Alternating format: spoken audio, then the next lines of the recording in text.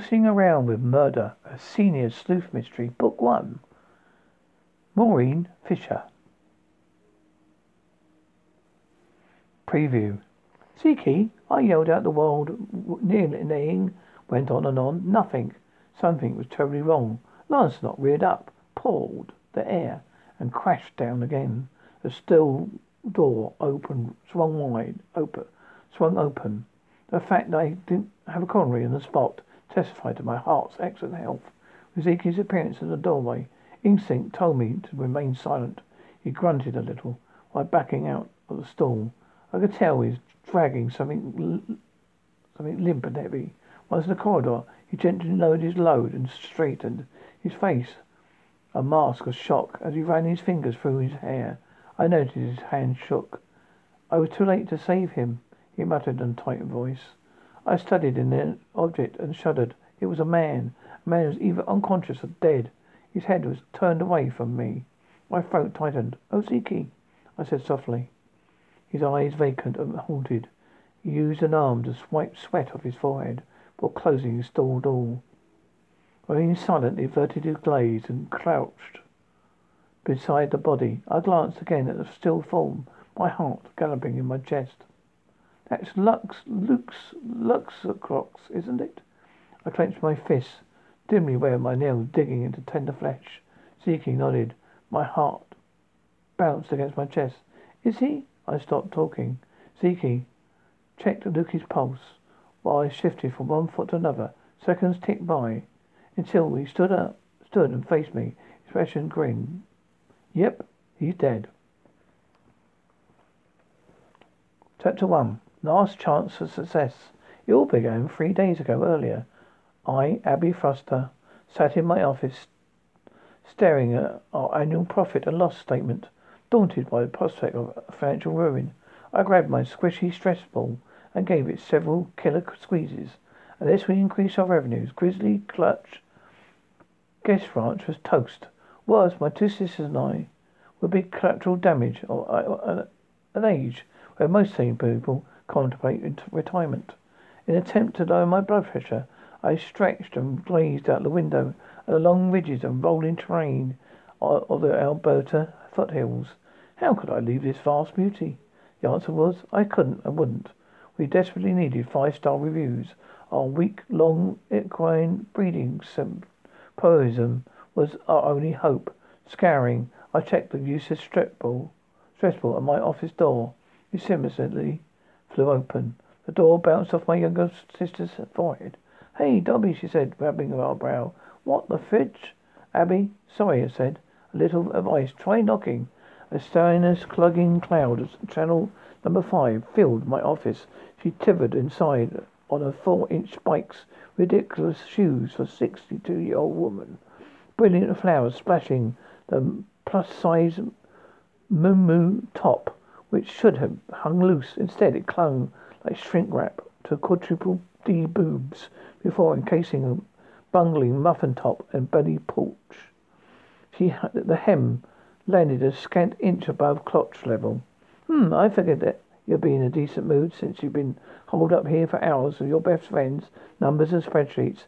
Dobie's eyes lit up as she zeroed in on the low filing cabinet where I stashed a plate of Chef Armin's cookies. Telling me myself they were for visitors, not myself. She selected an oatmeal raisin and bit down. I rolled my eyes. "Don't stand on ceremony. Help yourself." "No mouthful of crumbs," she replied.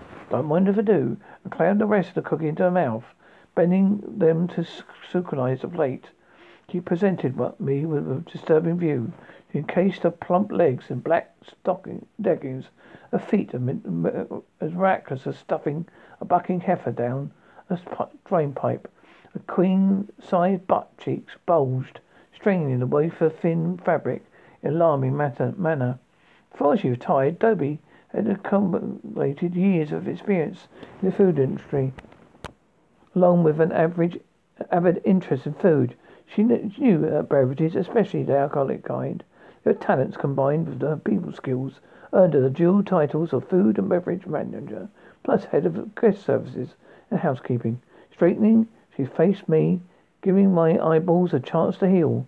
Holding 2 thin thumbprint and cookies on a napkin. She minced over to a visitor's chair and parked herself. Nice outfit, I said, cringing in my eye-popping get-up. Huh? Wish I could say the same for yours. John dresses like a nun. Loosen up a bit, sis. Wear something snappy. She chopped in another cookie. I know and jab at my work attire. Hey, I look no nonsense look. I like the no nonsense look on button-up blouse and tailored trousers. So sue me. I look elegant and professional. Why so grumpy? I spent the better part of my glorious May morning studying spreadsheets. Bottom line, we're in deep financial trouble. Our survival hangs on next week's horse breeding sanatorium. It's going to be a success. Let's attract a lot more guests. We default our loan, and the bank will possess Grizzly Gulch. I gave her a hard stare. I don't know about you, but I'm too old to become a bag lady. That's that bad? She asked around a mouthful of crumbs. I thought of losing Grizzly Gulch. A sharp pain knifed between my shoulder blades. Today is the 2-year anniversary of Uncle Benny's passing. I thought down an unexpected burst of emotion. Uncle Benny left the three of us all his worldly goods, including Grizzly Gulch Cash Ranch. Don't go all weepy on me, Dobie raised a cookie in the air. Here's our favourite colonel, Uncle. He's a short bit, he croaked happy. Hey, when they found him, his feet were in his boots and his hindquarters firmly lodged in ATV's heated seat. He was doing what he loved best, riding fences in Grizzly Gulch, Northwest Passage. I gave this watery smile. My sister a knack for putting things to perspective. Initially owning and operating a Jude ranch in the foothills of Canadian Rockies, it sounded idyllic. 2 years, a ton of revelations later, the reality of running a bunny pit like Grizzly Gulch missed the mark by a country mile. We got carried away with our revelations, I said. There are upgrades to convert a rundown Jude ranch in a deluxe vacant destination overstretch our finances, and that's putting it mildly. The revelation will pay for themselves. Our place is fabulous. I couldn't help but agree. We made massive changes. Hey, it'll be fine, Judy assured me.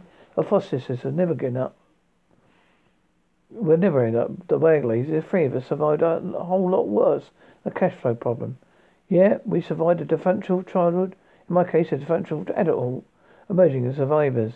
Dodie shifted a chair and saw a sign she had more to say. For placing my forearms on the desk, leaning forward, a screwdriver to face. Okay, enough, but our money worries. What brings you to my office, and when you high maintenance chefs and historical housekeeping staff to manage? This may knock your bra off, so please stay calm, said. My blood pressure spiked in the red light zone. Of course, I replied. Clara has to take a couple of weeks personal leave, maybe. More, my tongue glued to the roof of my mouth. Clara is the youngest of the foster sisters. Was widowed 20 years at age 40. She has turbocharged person skills, a kind of heart in the world. She also produced Wendy, our beloved niece. Because of Clara's ability to interact with guests without getting up their noses, she holds a vital position of events manager, is currently in charge of a horse breeding sanatorium. Although not in the job description, she also smooths any feathers Dobie and I may have raffled. I shook my head. No way. As the impact of snacking, I increased the volume. Claire handles our events. She can't leave us high and dry 2 days before sanatorium. I'm hungry. Dobie stood and eyed the cookies. I need a stack to tide me over. Sensing my sister's next move, I averted my eyes while she bent down to make another selection. She scoffed down more before returning to her chair. And a mouthful of cookie muffled her next words. I made out. Clara has already packed. I booked her flight to Calgary. She's writing notes for you as we speak. I tried not to hyperventilate. When can possibly be more important than the sanatorium and our last chance to save the ranch? At that point, Claire burst into the office. Her curly grey hair, normally elegant, scrapped into a messy ponytail. She waggled a rolling suitcase behind her and stopped long before enough to blurt. Wendy needs me. I'm going to as soon as Eric returns from Paris. I left you notes about the sanatorium. She flung a yellow pad covered with barely legible handwriting on my desk and whipped her suitcase around to flee. Stop! Panic! Give my command at sky is falling quality. What happened? Wendy was Claire's daughter, and no, my beloved niece who lived in Vancouver. Clara's actually stopped. A horn blared outside. What's wrong? Where are you going? You can't leave it like this. The honking grew even more insistent. Claire ticked the details off her fingers. Wendy was thrown off her horse. Hubby's gone for 2 weeks. Kids are frantic, and so the neighbours. I took them in. Got to go. And she left. In my distress, I actually had nearly said a word no nice woman repeats. 2, actually. I restrained myself. Claire was insisted Dobie and I stopped splashing the big F around, explaining how guests don't appreciate staff who curse a blue streak. Seeing the wisdom of her objection, we agreed to stop swearing. Remembering our pack, I settled on, oh, holy moly, that's terrible. I hope Wendy's okay. I phoned Clara tomorrow. In relaxed motion, I reached out to grab a cookie and popped half of it into my mouth. Beneath a Married Skies by Manitsky Sky.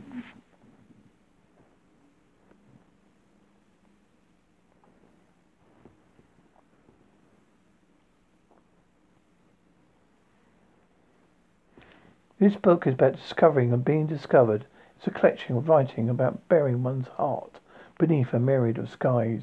It's about diving into caves of ice, or pits of ice, pits of fire, basking in the warmth of a lie to protect the heart, embracing bitter truths, indulging on guilty pleasures, believing without tangible evidence, and trusting only in confident beliefs.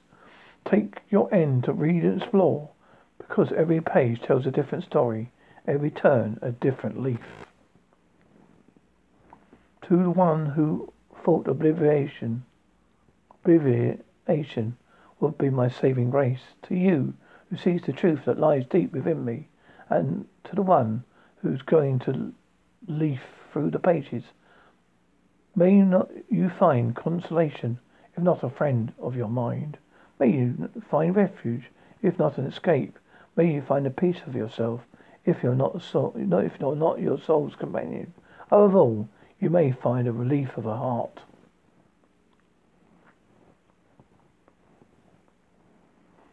About the ghost inside myself. Someone keeps walking in my memories. As he gently yet firmly held my shoulders, he nudged me to his eyes. As I searched to my face for meanings, he gently planted his lips on my brows, soothing the worried creases. His gaze held me as his strength he gave, and without a word saying, I am here. You will be all right. As he comfortably gazed into my anxious eyes, it was as if he is drowning in all my fears. He warmly gazed into my interior eyes, as if my soul embraced. He stood there staring into the depths of me. These fragments of recollections, of vivid as memories, plague me. He haunts me on my waking moments. He comes to me in my slumbers. My every moment is filled with his ghostly presence, keeping his ghost alive. A promise, regret, punishment. Still, I beg him to come. Because no matter how painful the ache of longing is, I have come to hesitate to be thankful. I've come to realize to be thankful. Believe that he at last lives in my memories, that at least haunts me in my dreams, that there is still a single thing that brings him to me. And because he is the only one who can calm every storm inside me, his memory remains.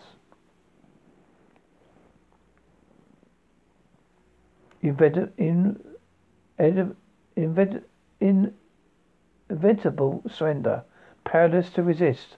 Your biting hips, rendered helpless, not to thrust your body, that is, aching to be filled. You seduce my mind. My body eventually surrenders into sheer oblivion. No Looking Back by Lana Saunders Diggins. Introduction. This book, which has been a long time coming, I have thought about writing so often. I've tried to start several times, but just could not get into it. Ever since having read Dust Dreams, living the outbreak, published and released, having a lot of people ask me about my own education. I decided finally that the time is right. Basically, no looking back. It's just about the complete opposite. It's about looking back at my secondary school days, all 6 years of them, and my memories from those years, which were awful. In the years since leaving school in 1972, I often had nightmares, and I certainly cannot tell them dreams, not even bad dreams, but trying to leave the place, trying to leave that school for good, even for the same reason in a dream. I only gone back for a very short time, a week or a month, or whatever. I still have problems with leaving. I know I do eventually get through that time, thinking it's only temporary. I'm about to leave again, this time for good. Most people I knew were wonderful memories of the school days, are thrilled when reunions are announced. Not me. I attended one reunion in that city about 20 years ago and decided never again. Not saying that I didn't enjoy it. I did, to a limit. I didn't really want to accept and attend it, but did, out of curiosity. Most of the girls I saw at a reunion were pleasant enough, all except a few were day girls, or day bugs as we used to call them. I hate to think that they called us. They did talk to me. Were nice. I even talked with a couple of the boarders. Also okay. We weren't friends at school, but years have passed and most have grown up and matured. But there was one particular boarder for whom I would never be friends. She disliked me from the outset. That's never changed. It's no loss to me, but I'm interested to see how it would react towards me at a reunion. I saw her across the room and thinking that the other couple of the boarders had already spoken were pleasant. I thought I would try to approach her, see what happened. She saw me coming and turned on the spot, walking the other way. A quick look she gave me, even though I smiled at her. It was a real smile. Well, let's just say it's no loss. We'll never be friends. And yes, I was bullied, mainly verbally, but believe me, that hurt too. Sometimes more than physical bullying. About school, yes. I did have an awful time during my 6 years on a boarder, and at school, I do not blame school or staff for a minute. It was a very good school, certainly one of the oldest and the best in the city, but most of the boarding schools were, and some still are, full of history, including mine, something of which they should be extremely proud. Being bullied and disliked as much as I was from the go to woe wasn't pleasant. I couldn't wish it on anyone, particularly as a boarder. There's no escape. Most of mine was verbal, but a couple of physical incidents have been described a little more in the relevant chapters. And yes, I did complain. Once this occurred back in the 60s and 70s. Being bullied, before bullying and like were really acknowledged. But I did eventually complain to a couple of the staff members, but responding with suggestion I should try harder to get along with the other girls. Okay, that wasn't going to work. I knew it, so I didn't help. I also tried to tell my parents just once and was ignored. These days, bullying is acknowledged and taken very seriously and usually, not always, acted upon. Our meals at school were lovely.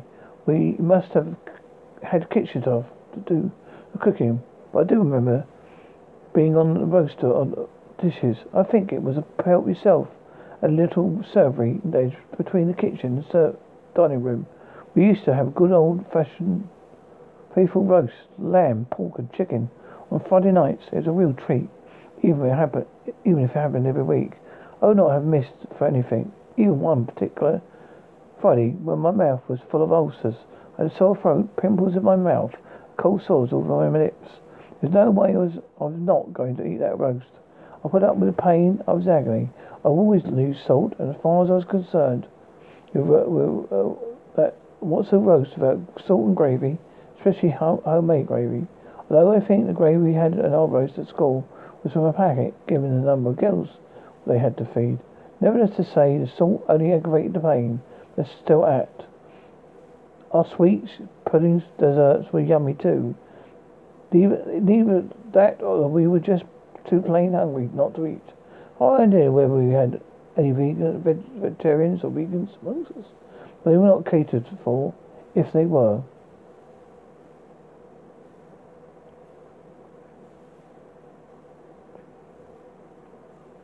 Acknowledgements. To acknowledge anyone for the writing in this book is something I am sure about. I really don't know who's to acknowledge, or indeed if anyone should be acknowledged. It's not exactly a pleasant book. I hope readers might realise if they have been bullied, or still are, just attending boarding school, with unpleasant memories, they are not alone. Here, thanks must go to my daughter for her unbiased editing. My childhood in the Outback. I have very happy memories of my childhood. Growing up from our family station, it was different. Not that I realised it then. I think I figured all the children that lived in the country had similar childhoods. Didn't they? No, they didn't. Even an occasional trip to the city and seeing other children, one or two cousins. It never occurred to me that their childhood was different to mine. Or should I say, perhaps mine was a different one. As I found out a few years later, when everything started to change, I was sent down to boarding school. There's no idea how old a person usually is when memory starts to kick in, but the earliest mind is one of the staying the same. Some of our neighbours, staying with some of our neighbours on their station. It was my 5th birthday. Actually, I'm not sure whether that was true. For some reason, every time I have thought about this, the age of 5 keeps popping up, so I'm sticking with it. Mum and Dad had gone to Melbourne for the Commonwealth Games. My brother and my next one up, I stayed with my aunt and uncle, not blood relations, on this station, and as mentioned above. I have a photo, good old black and white. My brother and me sitting on the lawn, surrounded by my parents. I was in my moo-moo. I think that's the proper name for it, but I've never known. So I stick to moo-moo. Being raised in the Outback, you did not necessarily do the same things that city children did. Most of our playtime was outside in fresh air, running around and getting plenty of exercise, which I think was probably pretty normal for most children sitting in country, but who couldn't visit our friends to play unless we planned to stay with them overnight or something. They were too far away. I consider myself very fortunate in this respect, as I did have my youngest brother and our cousin. The latter was a lot about more gammon than I was, and constantly was a leader in everything we did. She also had some friends from the city who used to come up and stay sometimes. I really was not a part of that, but when we were by ourselves, we did have some fun times. Television was introduced in the 1950s and 60s. We had a brand new set in the lounge room. Initially, we had the ABC. Some years later, local network Channel 4 began. All black and white. The day's viewing started with a good old test pattern before getting into the scheduled programming. Got news, of course, the weather, and some other programs in the very early days. Our telephone was a pretty party line too. Switchboard was only open at certain hours, so we had to make or take any calls in specified hours. Being a party line, there's always a chance that anyone connected, i.e. stations communities around, could hear and would be listening in. Reckon it was the best grapevine in the world. The CWA, Country Women's Association, was very strong in those days. In fact, it's always been a feature of women in the country, being both rural and remote. I understand my parental grandmother was one of the first presidents of our local branch, followed by Mum. I've learned more recently than above mentioned.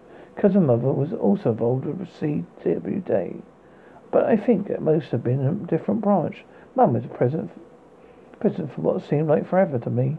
They even had a special hall built, which remains to this day, though now completely unused as far as I know.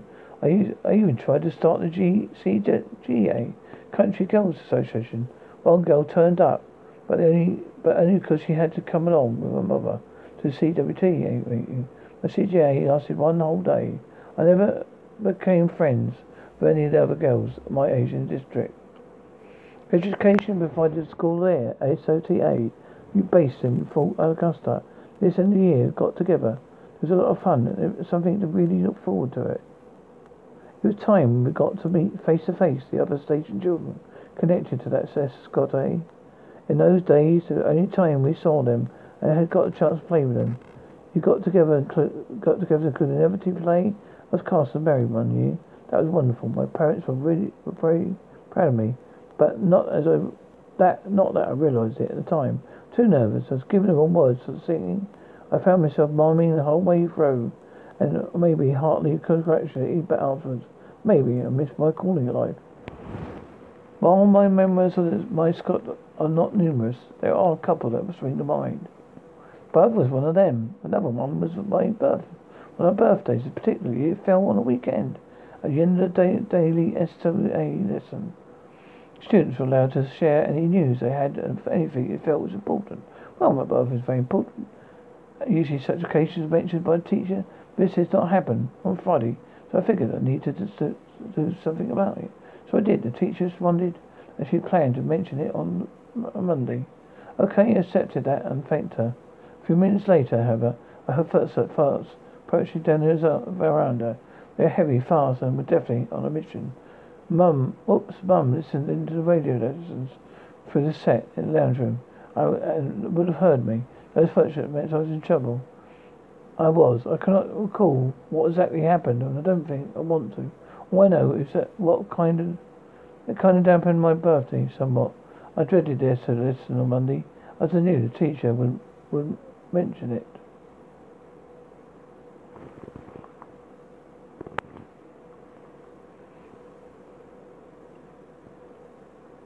The Invisible Me by Man Humanity.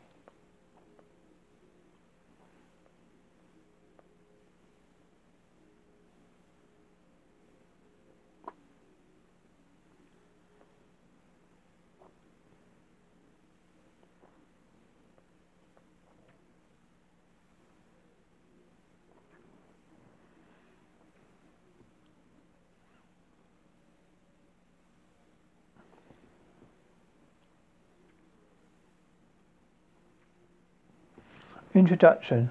I was born on a hot summer's afternoon, April 27th. The place of my birth, Nigpur, lies precisely in the geographical centre point of India, a city famed for its oranges and hot summers. It's a hyperpole. To say the summer is Nigpur is equivalent to a furnace where mercury finds joy in hitting the maximum point. On my arrival outside the labour room, but family members waited to hear my cries.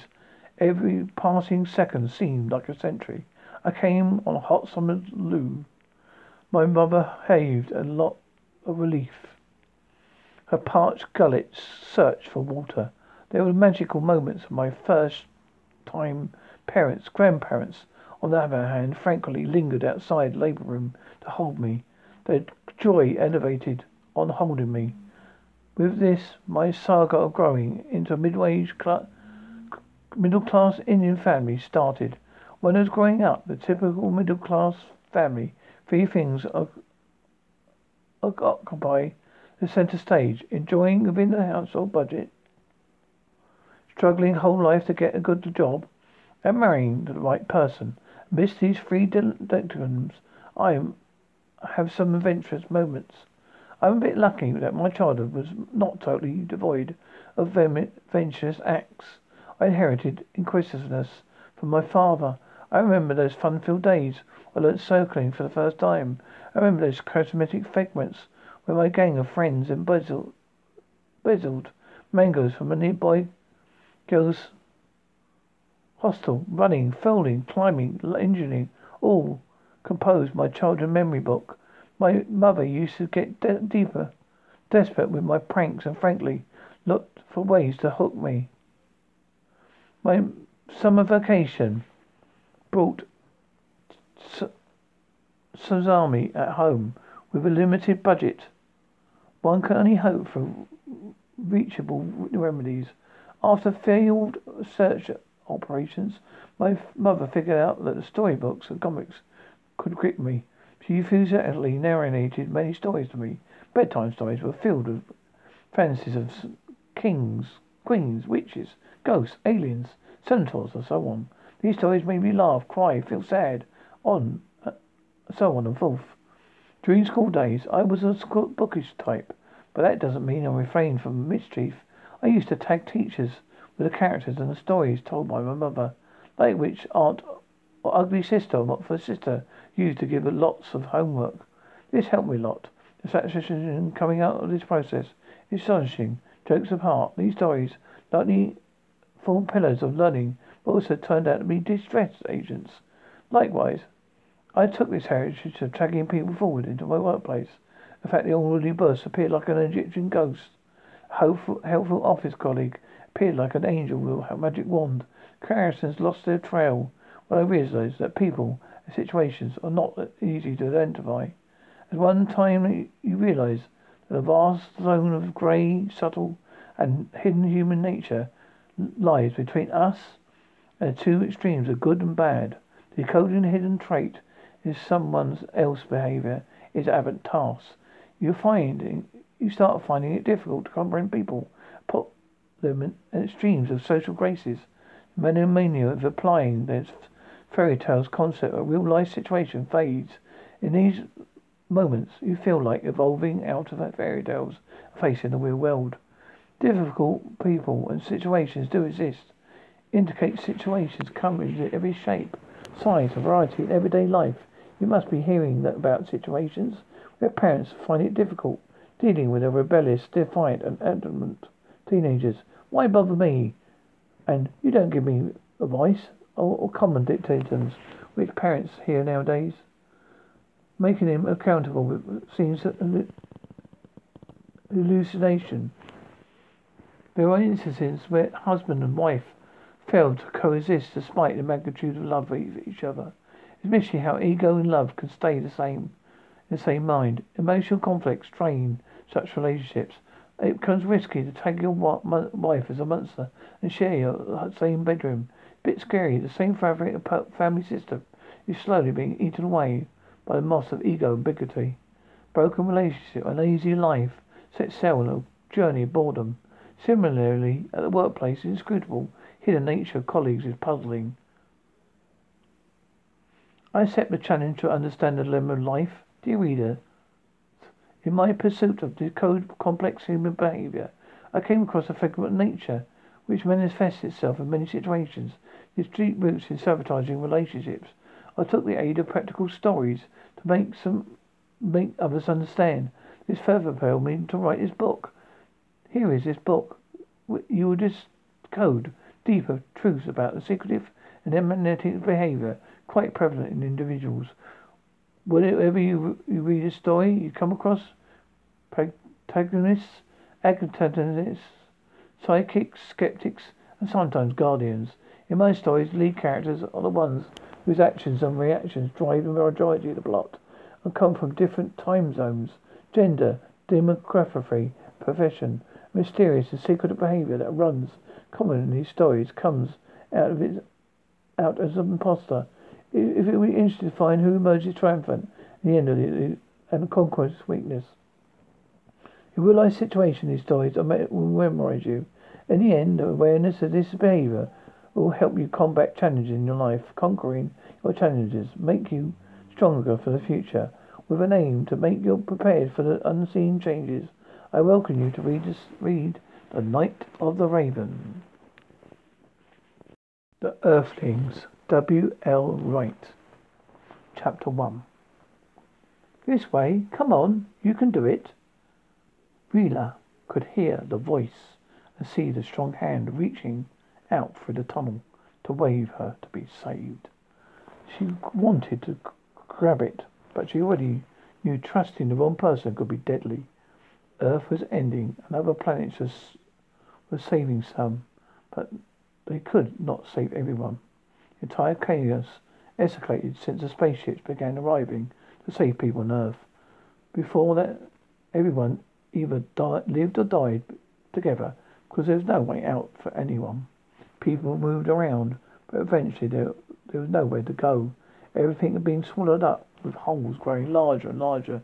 There was nothing but swollen lava where the whole entire cities once were. When the ships first arrived, people were afraid, not believing the intent, fearing the worst.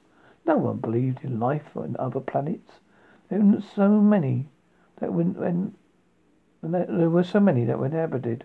Different ships from different galaxies landed, sending messages out that they were there to save as many people from Earth as they could.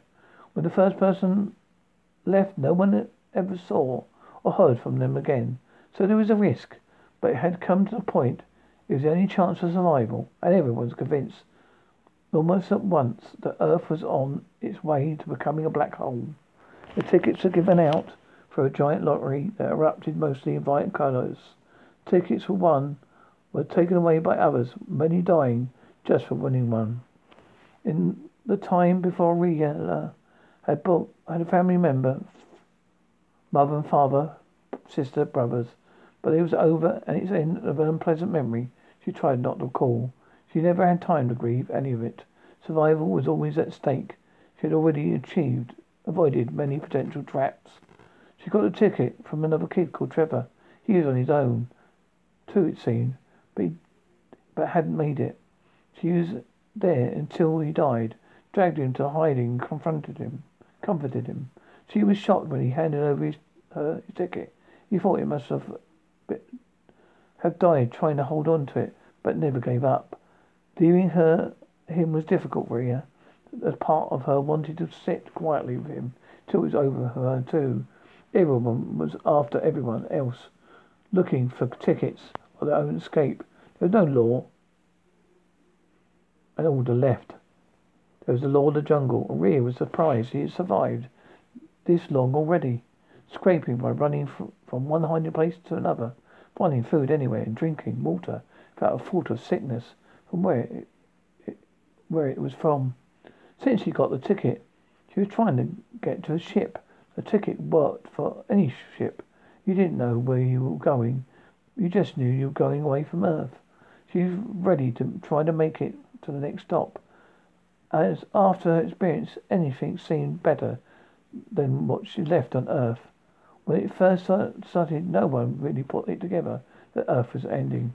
Big sinkholes started opening on Earth all over the world. Politicians blamed it on cars, factories, while religions blamed it on their God.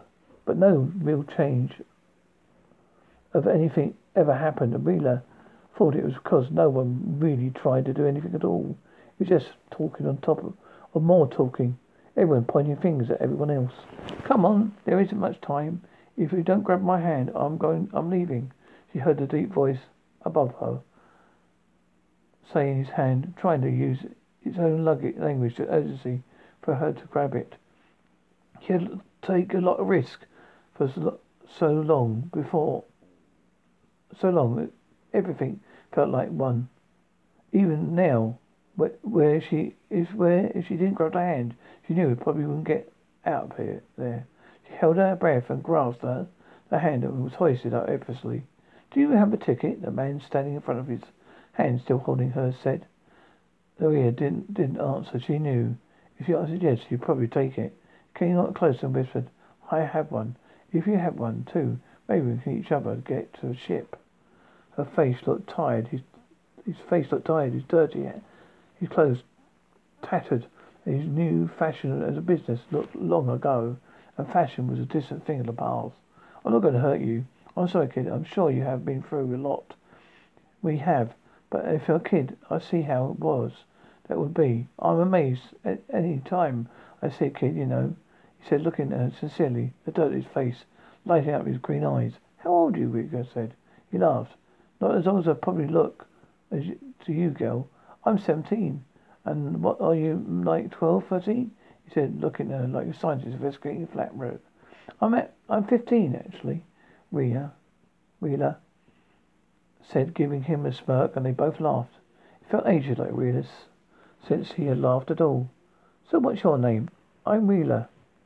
She answered him now, feeling less nervous. He was about to end her life. Nice to meet you, Rhea. I'm Macbeth. Huh, yeah, right, both. Had reappearance, right? He said. They both laughed together.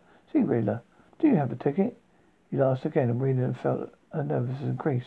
Don't worry. Here is mine, Macbeth said.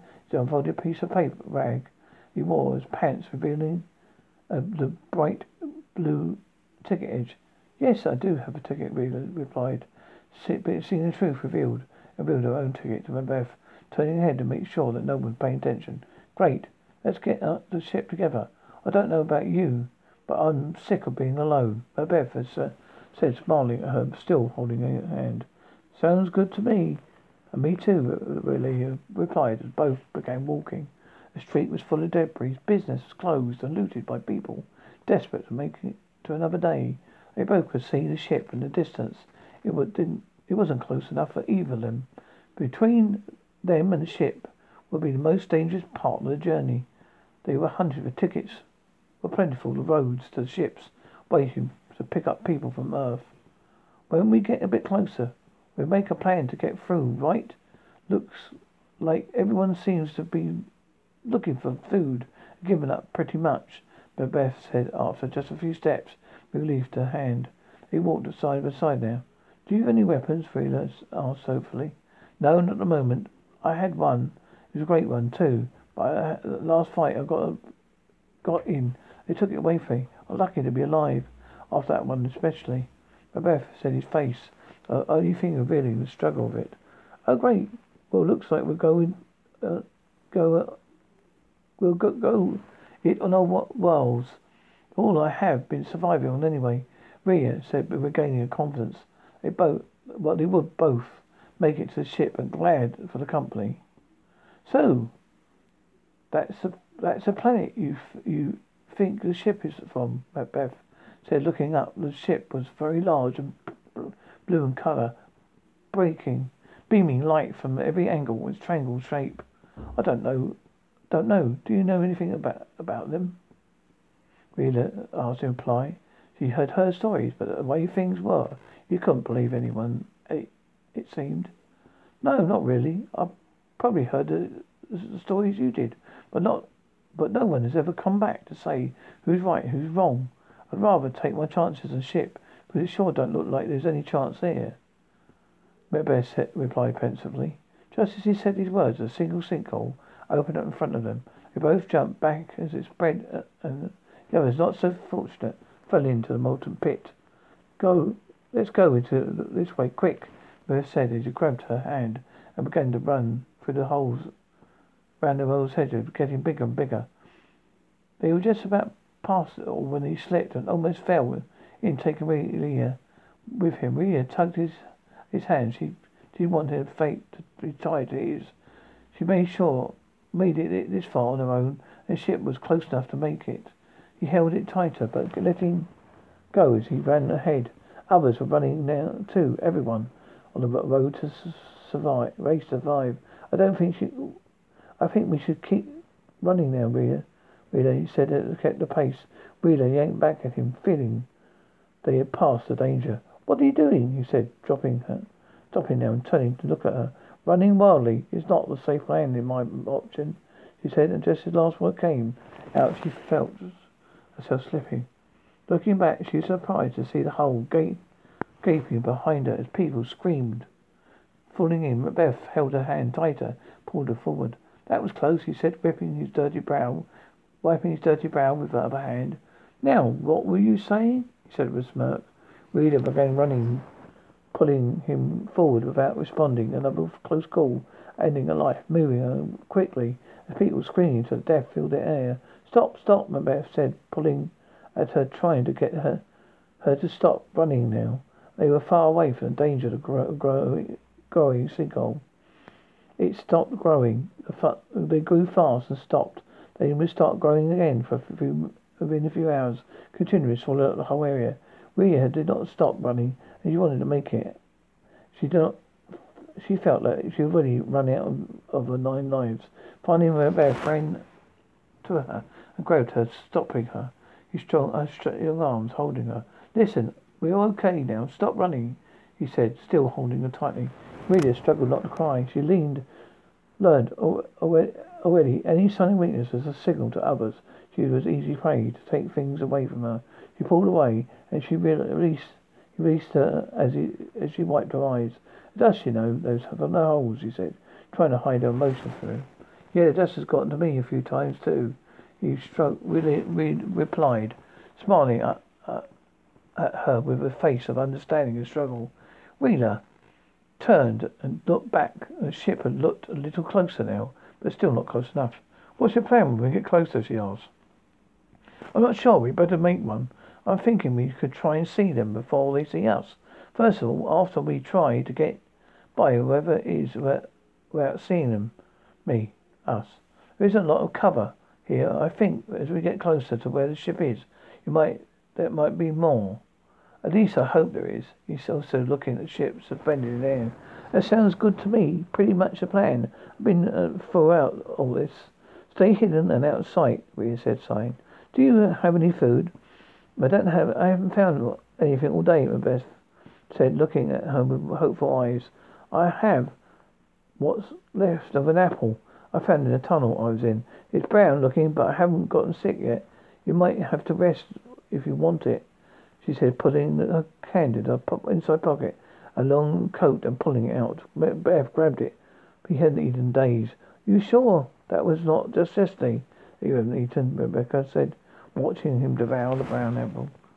Leela saw the man approaching them, and Macbeth tried to feel himself out of the apple. Look out, she said, as the man got nearer, raising his fist in the air. Get back! Macbeth shouted. He stepped forward towards him and swung his fist as hard as he could. The man hitting him square on the chin. The man fell to the ground. That's funny, he said, throwing the call on the floor and grabbing her hand. He started running. Wheeler followed, shocked at his luck. Only one shot. Wheeler looked back, and the man remained on the floor, looked out cold. Others were now moving towards him. They still whatever a few things ahead. They aren't going to find any food, that's for sure, Wheeler. That is thought as she turned back, looking forward again, keeping up with Macbeth's pace. He stopped them behind a building burning out from the previous riots, and part of the succession of events before the spaceships arrived. Did you see something? Rhea said. Shh. They're right there. I think they're definite trouble. Macbeth said, whispering now and pointing below the waist towards the steps where the group of people was sitting. Rhea looked at the group and saw that Macbeth saw. Each of them looked strong and violent, and the violence looked like their mentor. They all had weapons and made them even truer. There was at least 7 of them, and the 2 wouldn't have a chance against all these adults. What are we going to do? How can we get past them? Maybe we can go another way, Willie asked, looking round to another route. She spoke. Maybe we can wait in the building until we move on. Hide here, Macbeth said, looking into the rubble. Lost My Love, Homicide Series, Volume 1, by Karishima Yoga Gan Nara Simha.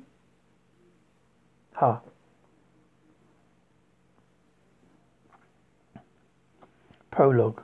The sun paints her rising orange on a lonely evening at a villa stupendous.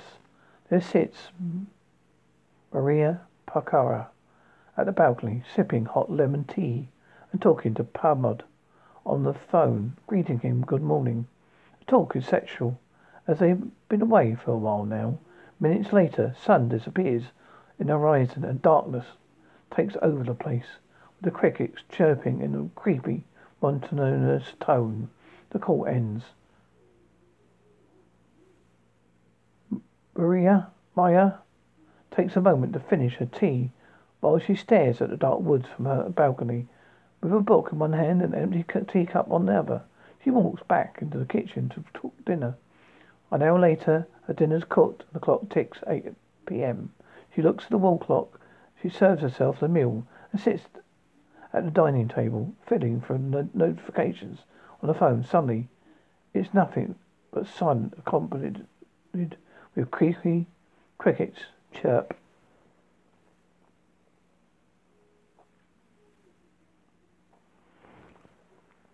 Author's note.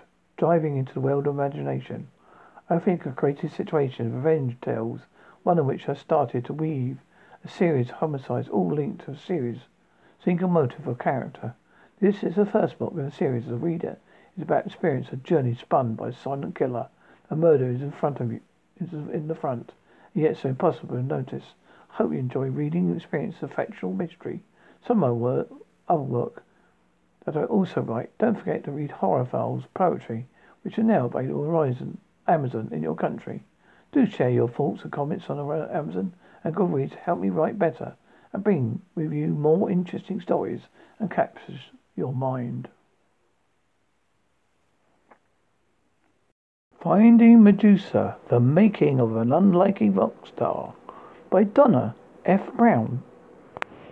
Donna F. Brown's Finding Medusa takes you on a historical journey through the turbulent 60s of Chicago, the music, the drugs, as well as a personal journey through the darkest and brightest movements. From the first co-finding of Chicago rock band Medusa, and waiting 40 years for the release of their LP. First step beyond Medusa finally secured a place in musical history.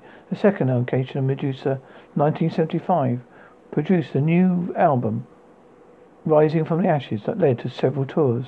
At heart of Finding Medusa is a story of relevance of survival. With apt control of the pen, Donna F. Brown shares intimate details of a 40-year journey in a memoir that recalls important events of the 60s she experienced, including the 1968 Democratic Convention riots in Lincoln Park in Chicago, in which she saw friends and strangers alike lying beaten and bloody.